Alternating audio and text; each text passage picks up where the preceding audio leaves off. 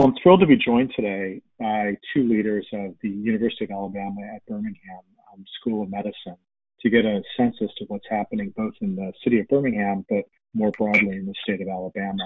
Anupam Agarwal is the chief of the Division of Nephrology and also the ASN President. And Jeanne Marrazzo is the chief of the Division of Infectious Diseases, and she's also a member of the board of directors of the Infectious Diseases Society of America. So Jeanne, Anupam, thank you for joining us for today's discussion. Thanks for having me. Thank you for having me, Todd. So Jeanne, I thought I would start with you. I'm curious in terms of your role at UAB, what were the first steps you took as it became clear that we both were in the middle of a COVID-19 pandemic, but also that this was such a crisis situation?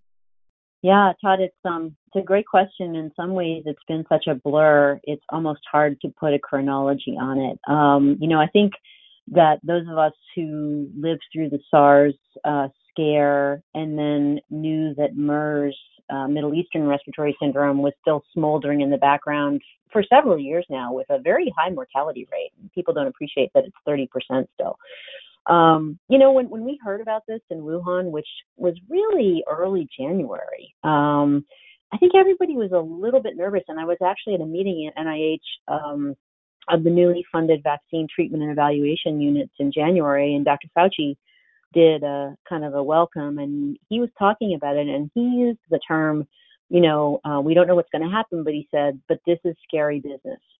And I think anybody who understands these viruses out of particularly China with this background of mammalian source that then jumps to humans, had to be anxious from the beginning. And so I would say in February, we here started doing some local media as soon as there was a hint that there might be cases exported outside of China. And you may, remember that happened quite early, as soon as Seattle. So I think, interestingly enough, the first steps that we did were not so much scientific as communication, and trying to lay the groundwork for people to understand that they needed to pay attention to what was coming down the pike. The second thing we did was to try to raise the alert level for the hospital system and the school, because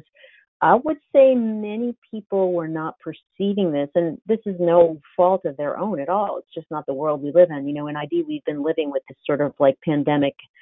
We've actually been preparing pandemic plans for influenza now for several years. It's just not the world that they live in. And so we tried, I would say pretty early, to really mobilize the attention of our dean and our senior leadership and our hospital leadership to say, we need to be ready to mobilize the emergency response team, the infectious disease emergency response team. Let's think about the flow of our patients through the ERs, and let's think about what the infection prevention implications are. I have to say, I don't think anybody originally thought we would ever get to the point where we would be closing the hospital and having no widespread quarantine. But so the early things were more about communication and real sort of like, hey, this is not a drill, preparedness at the hospital level. So Anupam, I'm curious, how did you first get involved in this conversation? So we were hearing about this disease outbreak in China. One of my research technicians actually went back to China for Chinese New Year and got a call from her as soon as she landed there, actually sent us an email that there is this outbreak and I'm not sure if I'll be able to return in time. And her husband lives in Birmingham. So we were very worried and, looked up what this was happening. This was January 21st when this was really peaking in Wuhan. She's not from Wuhan, but from another region close to Beijing. And she's still stuck there in China. And now she has a date of May 22nd for a return, if everything goes well. So that was the first I learned. And then Dean asked Jeanne to serve on a task force for our UA system to start beginning planning that in case this, became really big in the United States, we needed to plan given the huge vulnerable population we have in the southeastern United States, in Alabama in particular, with the high incidence of obesity, kidney disease, diabetes, and cardiovascular disease, that we needed to be prepared if this were to, come.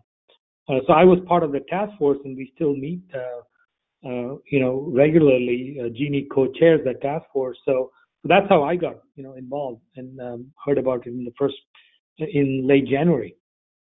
So, Jeanne, Anupam mentioned the task force, and it's across the University of Alabama. I'm just curious as to what you're seeing in terms of the urban centers versus the rural parts of the state. We've heard a lot at the national media level about the urban centers, New York City, New Orleans, et cetera, but we haven't heard as much about kind of rural America and what's happening there with the virus. Yeah. So one of the things that's so interesting about this process is people are learning about the sort of extent of powers that public health and local jurisdictions have relative to the state. And that's, I think, going to turn out to be a whole interesting area to investigate when we look back and see who instituted what and how people fared in their efforts to flatten the curve. So, for example, early on, the University of Alabama System Task Force that Anupam alluded to, that I chaired with the System Council and head of risk and compliance for the system, we were thinking about it not just from the standpoint of Birmingham and the campus here in Birmingham, which is the medical campus, and also the undergraduate campus at UAB, but also in Tuscaloosa, because, of course, the main University of Alabama undergrad campus and many other programs are there, as is the very large sports program. So we were sort of faced with discussing a situation that I hadn't really experienced before, which is that we had a very involved health department in Birmingham that we were in regular contact with, and who worked really closely with us at UAB. And that health department, in concert with the mayor, can actually exert significant public restrictions on things that turned out to be physical and social distancing and some of the measures that have been in place since then. However, we were also talking with the mayor of Tuscaloosa, who, despite his best intentions and really actually very, very sophisticated understanding of the epidemic and what was coming down the road, didn't have any power to exert this kind of health-related order. So this is where we realized that it wasn't just important to, talk about the school system and the related physical jurisdictions, but we also needed to have a voice and a presence at the level of the governor. And the governor, to her credit, convened a task force very early on, actually, that included me as well as the Mark Wilson, who is the public health officer for Jefferson County, and it was run by our state health officer. So it was very helpful because we were able to bring our perspective coming from this place, which was pretty much moving early on. I mean, I think we can talk about where we're at, and I don't want to jinx us, but right now we are well below the curve. We have really been blessed so far with our numbers of cases at UAB Hospital. We're seeing on average about maybe 2 to 3 new patients a day, which is a trickle compared to what we feared and well within our ability to manage it. And, we think it was because we did very early institute some pretty aggressive measures. Other parts of Alabama did not, and you could hear on the governor's task force that there was a wide diversity of opinion. Not surprising, we've seen it play out in many states where some people were completely uninterested in doing that. And if you look at what's happening now in Alabama, you've got a natural experiment that you could go back and chart the progress of the epidemic with reference to when things were instituted and how well they were adhered to. So it was fascinating because the local control over what you can do is not widely known, but turns out to be a critically important lever in how things evolve. So I'm struck just listening as you tell that story that you had mentioned earlier that you had developed a pandemic plan. What seemed to have happened here was that it was very much from the local level to the state, and ultimately from the state, or ideally from the state to the federal. I would assume that your pandemic plan is the opposite, that you're thinking more from the sort of federal to the state to the local. Is that a correct assumption? I think every state had their own pandemic plans for influenza. So this is not something I personally did, but working with a lot of people in public health and knowing the infectious disease folks who ran the public health departments. And when I was in Washington State in particular, before I came here, the pandemic flu plans were very guided by the CDC. So, and this is something that we may want to get into because CDC's virtual absence, I think, from the discussions here is been something that many people have really struggled with because CDC has always been the leader in thinking about coordinating state level, and some local health jurisdictions have kind of state level designation, like New York City, Seattle King County, Atlanta. They are almost treated like their own little fiefdoms apart from the state.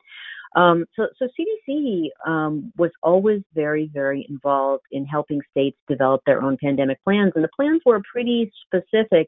They certainly reflected the best federal guidance because that's what you wanted them to do, but they were also very specific about who was going to do what in terms of the command center or the command structure, because it's all about, an emergency and who's in charge of ensuring that the schools are handled, who's in charge of ensuring that the stockpile has whatever vaccines you're hopefully going to get in there or whatever drugs you think you might be able to get to control things. So that all of those kind of eventualities were thought about very carefully. What wasn't, so I would say it was very much a public health thing, and kind of, academics was kind of involved, but not really. I mean, this was always really about how the information and the supplies and the directives and the guidance would flow from the feds to state and local health departments and then radiate out from there to the community. And that includes the academic community. What you ended up having here is a little bit of a double jeopardy, if not triple jeopardy, because the plans that we had were for flu, which are kind of relevant, but not totally, because this was a completely different virus. We're light years behind in terms of the vaccine compared to where we might be with flu, and certainly even with looking at antivirals. So that was one challenge. Nobody had a plan for things shutting down like this for 2 months. I mean, that just the economic devastation piece. I don't think anybody foresaw that, or the closure of healthcare systems, for routine care. And then the second double jeopardy part is that you don't have guidance from the CDC. So normally in a situation like this, I'm just thinking back to, big outbreaks we have had when we had the bad flu year several years ago. We've had a couple of them, but there have been a couple of really ringer ones. You would get guidance from CDC pretty regularly. CDC would have calls where clinicians could get on. You could learn the latest. There would be lots of updates, and we just really haven't seen this during this pandemic. So that's part of the reason that the local responses have been so diverse, so lame in some places, and because health departments are not well resourced in some places, and also so incredibly strong in some others that have great health departments. I often say thank goodness that Seattle was the first place to experience this outbreak, because in terms of having an infrastructure where you have a really strong marriage of public health, academics, and industry, especially laboratories, science-based industry, and information technology, you could not have had a better place to have this happen, because, and that's the only reason they were able to get it under control so early and not experience what New York ultimately experienced. Anupam, I know one of the issues that you've been dealing with is, as we think about the variability across states, is how individual states consider patients and patient populations and what I'll call a sort of rationing of care, or at least prioritizing care. I'm curious as to your experience around the ability in Alabama for people with kidney failure to have access to ventilators. So thank you, Todd, for that question. So we were alerted a few weeks ago about a old state of Alabama guideline from 2010 that multiple conditions underlying would exclude you from getting a ventilator if there was a shortage. And that included kidney failure, both acute and chronic. If you were on dialysis, you would be excluded. One of my faculty members brought it to my attention. So I brought it to Jeanne's attention right away, and she took it up with the task force for the state. And they said they would really default to our UAB's guidelines that was actually being developed. And in that guideline, because of Jeanne's efforts, they ended up removing any of those chronic conditions that would exclude you from requiring ventilators. There was a JAMA paper on this topic as well. And then with the efforts of the ASN and the National Kidney Foundation, writing a letter to the National Governors Association as well as the Office of Civil Rights, that resulted in a letter from the Office of Civil Rights to at least two states, Pennsylvania and Alabama, and they took those guidelines out and have updated them. So that is no longer an issue. But clearly, this is a very state-specific issue. So, it's ethically wrong to have patients being denied a ventilator just because they have, a chronic condition. For example, if they need dialysis or, for acute or chronic kidney disease. So it took, I think the community also was quite vocal. I was contacted by a practice in town that they were, getting a letter signed by all the nephrologists in Alabama to the Alabama Department of Public Health, protesting against those guidelines that were outdated from 2010. So I think clearly that's a place where I could see societies like Infectious Disease Society or ASN, could really play a key role in shaping, policy and guidelines that may have been wrong and for whatever purpose, but they need to be revised and updated. And I think that was, a great example of how we were able to accomplish that. So, Jeanne, I won't hold you to this, but I'm curious if you were to predict the course of COVID-19 over the next, say, 3 months, then 6 months, 9, 12, 18, somewhere in there, what's your best guess?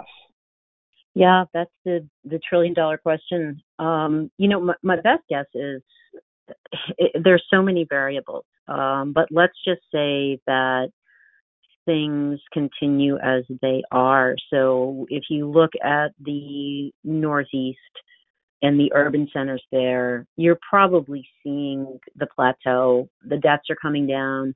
The deaths are generally about 2 weeks behind the peak number of cases. So, I think that in areas where there was a sort of a saturation with an appropriate social physical distancing response, you're going to see this waning down. In areas that have outbreaks that have not been so well controlled, and we're seeing this certainly nursing homes. We're seeing it in meat and poultry processing plants. Northern Alabama is having an issue right now, poultry processing. The Midwest, Nebraska, really bad. Kansas, bad meat packing sort of plant activities.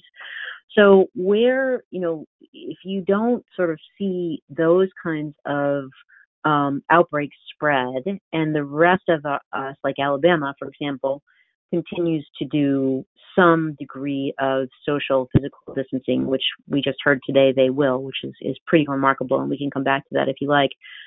It's going to, I think, be a series of variable epidemics that are going to be very much dependent on the balance between what their disease burden is to start with and what they've been able to do to mitigate the spread. So in Alabama, if we can get Mobile under control, and we can get a couple of our other communities on the eastern border under control, meaning that, we hit a plateau and we aren't going any farther, I think we'll probably reach some sort of steady state. And if we continue to do social distancing, we could probably continue to drive down the R naught less than 1. And that's really what we want to do. So remember, R naught is the reproductive rate of any infection. If it's less than 1, if it's 1, it means on average, every person who's infected infects one other person. If it's 3, it means you infect 3 people. If it's like measles, it's like 14 people, because measles is so incredibly infectious. So we've had a lot of discussion about what we think R naught is for this virus. And it obviously depends on, what stage of the illness you're in and how intensively you're shedding. But on average, people think it's probably between 2.5, around 2.5 to 3. So if we could get to a place in either isolated pockets or in larger parts of communities where there is not such population density, you might be able to get to that. And I think if you do, so that gets to this issue of it's a complex interplay between population density and the ability of people, or likelihood that people are going to come into contact, versus what the underlying rate of infection is in that community. So think of an apartment building in New York, or a community gym in New York, or something like that. It doesn't take very many infected people in a setting where you're sitting, 6 inches away from somebody, or a subway car, for those infections to really continue to propagate.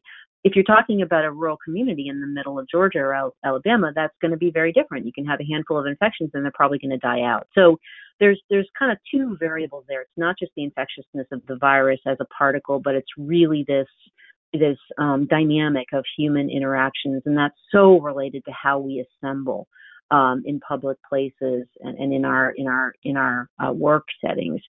So my best guess is that we will continue to see sort of this simmering low level, and everybody's going to get to some sort of steady state, whether it's not a great steady state, or whether it's going to be an acceptable steady state, which is kind of where we are here right now.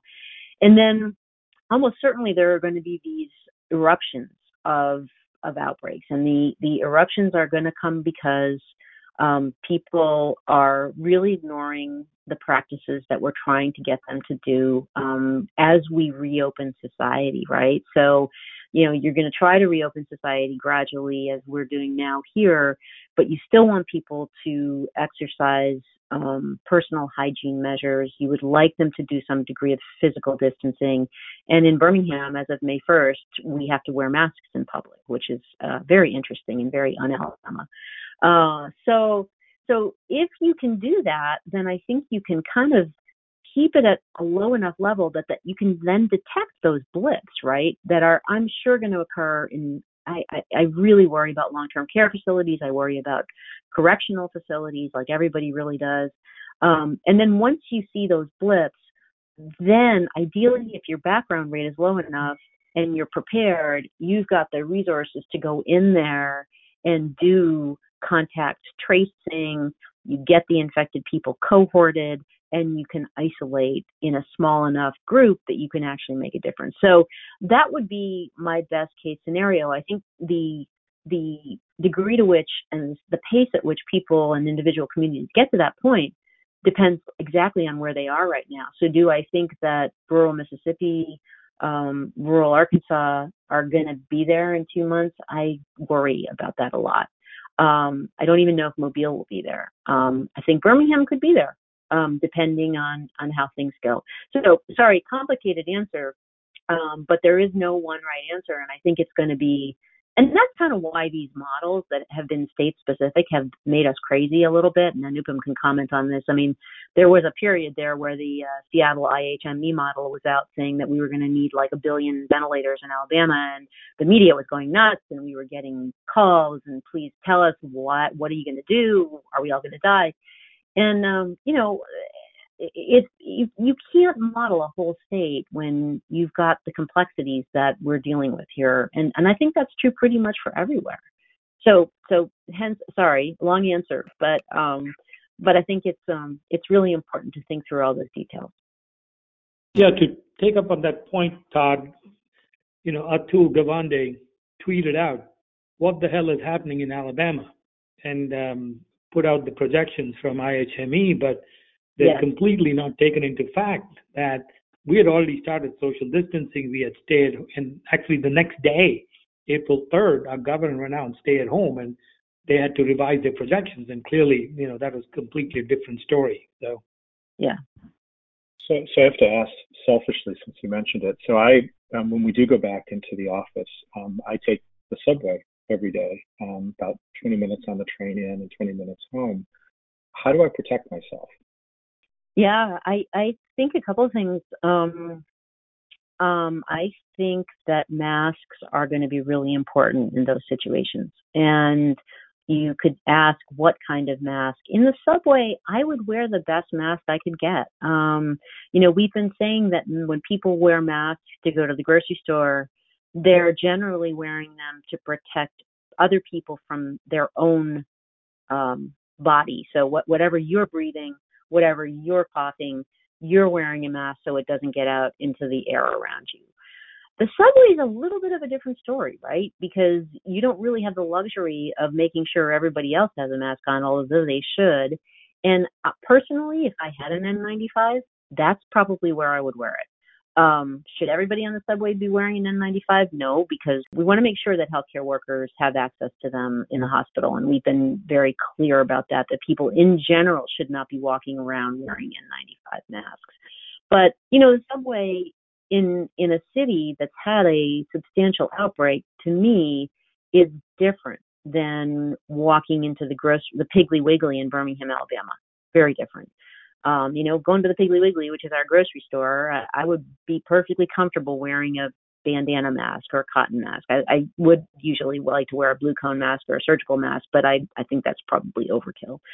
So I would be very attentive to that. I would have hand sanitizer. I would definitely, if you touch surfaces, then make sure you're really crazy obsessive about washing your hands and not touching your face. And I think you'll be okay. I mean, the reassuring component of that for you to help you sleep better at night is that since masks have been instituted at healthcare facilities, UAB, Seattle system, the whole Seattle system. This is really interesting. They have had, and we have had no healthcare employee infections. So I think that the masks really, really work. And if you're really attentive to hand hygiene, I think you're 95% there. I'll also add, Todd, that initially during the pandemic, at least our institution, we had several of our healthcare workers getting positive just because they were getting exposed to, asymptomatic individuals. And a lot of these were in the community. But as soon as we went to universal masking in our whole hospital, I think for a few weeks now, we've not had a single healthcare worker test positive. Well, I apologize for going long, but I'd like to ask you each the same question just to close. In Anupam, I'll start with you. In your role as ASN President, I'm just curious as to what you've been most proud of that ASN has done to try to help during this crisis. I think several things. ASN Policy and Advocacy Committee, the Quality Committee, and several others have worked really hard in making really sweeping changes, that have occurred very quickly through CMS, particularly with the telehealth coverage for our dialysis patients. Over 500,000 in the U.S. We have to see them 4 times a month to, bill for their monthly capitated payments. But now we can do that by telephone or televideo visits, which is a huge, for us to not abandon our patients, but be able to continue providing care and making sure they get, the best possible dialysis. I think that was huge effort by our society in terms of working with CMS and moving that forward. So I think that telemedicine coverage is probably, number one on my list. And Jeanne, in your role as a leader with the Infectious Diseases Society of America, I'm curious as to what you've been most proud of that IDSA has done during this crisis. I think a couple of things, but the biggest one is probably their getting together and issuing treatment guidelines about 2 weeks ago now. And there's a political background to it because since that time, there has been also guidelines issued from HHS, from NIH, which is great. But the discussion of who was going to come out and say that we have no effective therapy for this infection, we have no evidence that certain drugs that have been overtly politicized work and in fact can be harmful, which everybody is comfortable saying right now, that actually was a pretty hot potato for a while, unfortunately. And in fact, it may have, I don't know this, but I would not be surprised if it contributed to a delay in the guidelines getting out from the NIH. But regardless, IDSA sort of stepped up to the plate and said, there's no way that we're not going to address the needs of not just our society members, but clinicians at large, and say that, and put out guidance that we really can stand behind, and that we think is scientifically credible and will evolve, importantly, over time, because of course the data is never sitting still. So I think that was a really important message, and it's a message that I think we still need to continue to hammer home, because we're still hearing there's just a lot of misinformation out there about how to treat this infection. And as you know, when you have something that is killing people and you feel like you're standing by and you're not doing anything, it's hard to even discuss with people why you're doing randomized controlled trials, because they just don't necessarily want to participate in those. So I think the fact that people were willing to take stand and put themselves out there in the face of what had become a lot of unfortunate discussion was very, very good, and I think will continue. Well, Jeanne and Anupam, thank you very much for taking the time to talk, but also everything you're doing at a local level, at a state level, and a national level during this pandemic.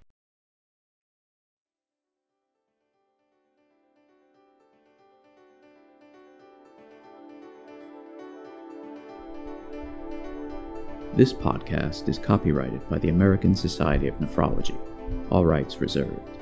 All content in this podcast is for informational purposes only and is not intended to be medical advice. This podcast should not be used in a medical emergency or for the diagnosis or treatment of any medical condition. Please consult your doctor or other qualified healthcare provider if you have any questions about any medical condition, or before taking any drug, changing your diet, or commencing or discontinuing any course of treatment. Thank you for listening to this podcast from the American Society of Nephrology.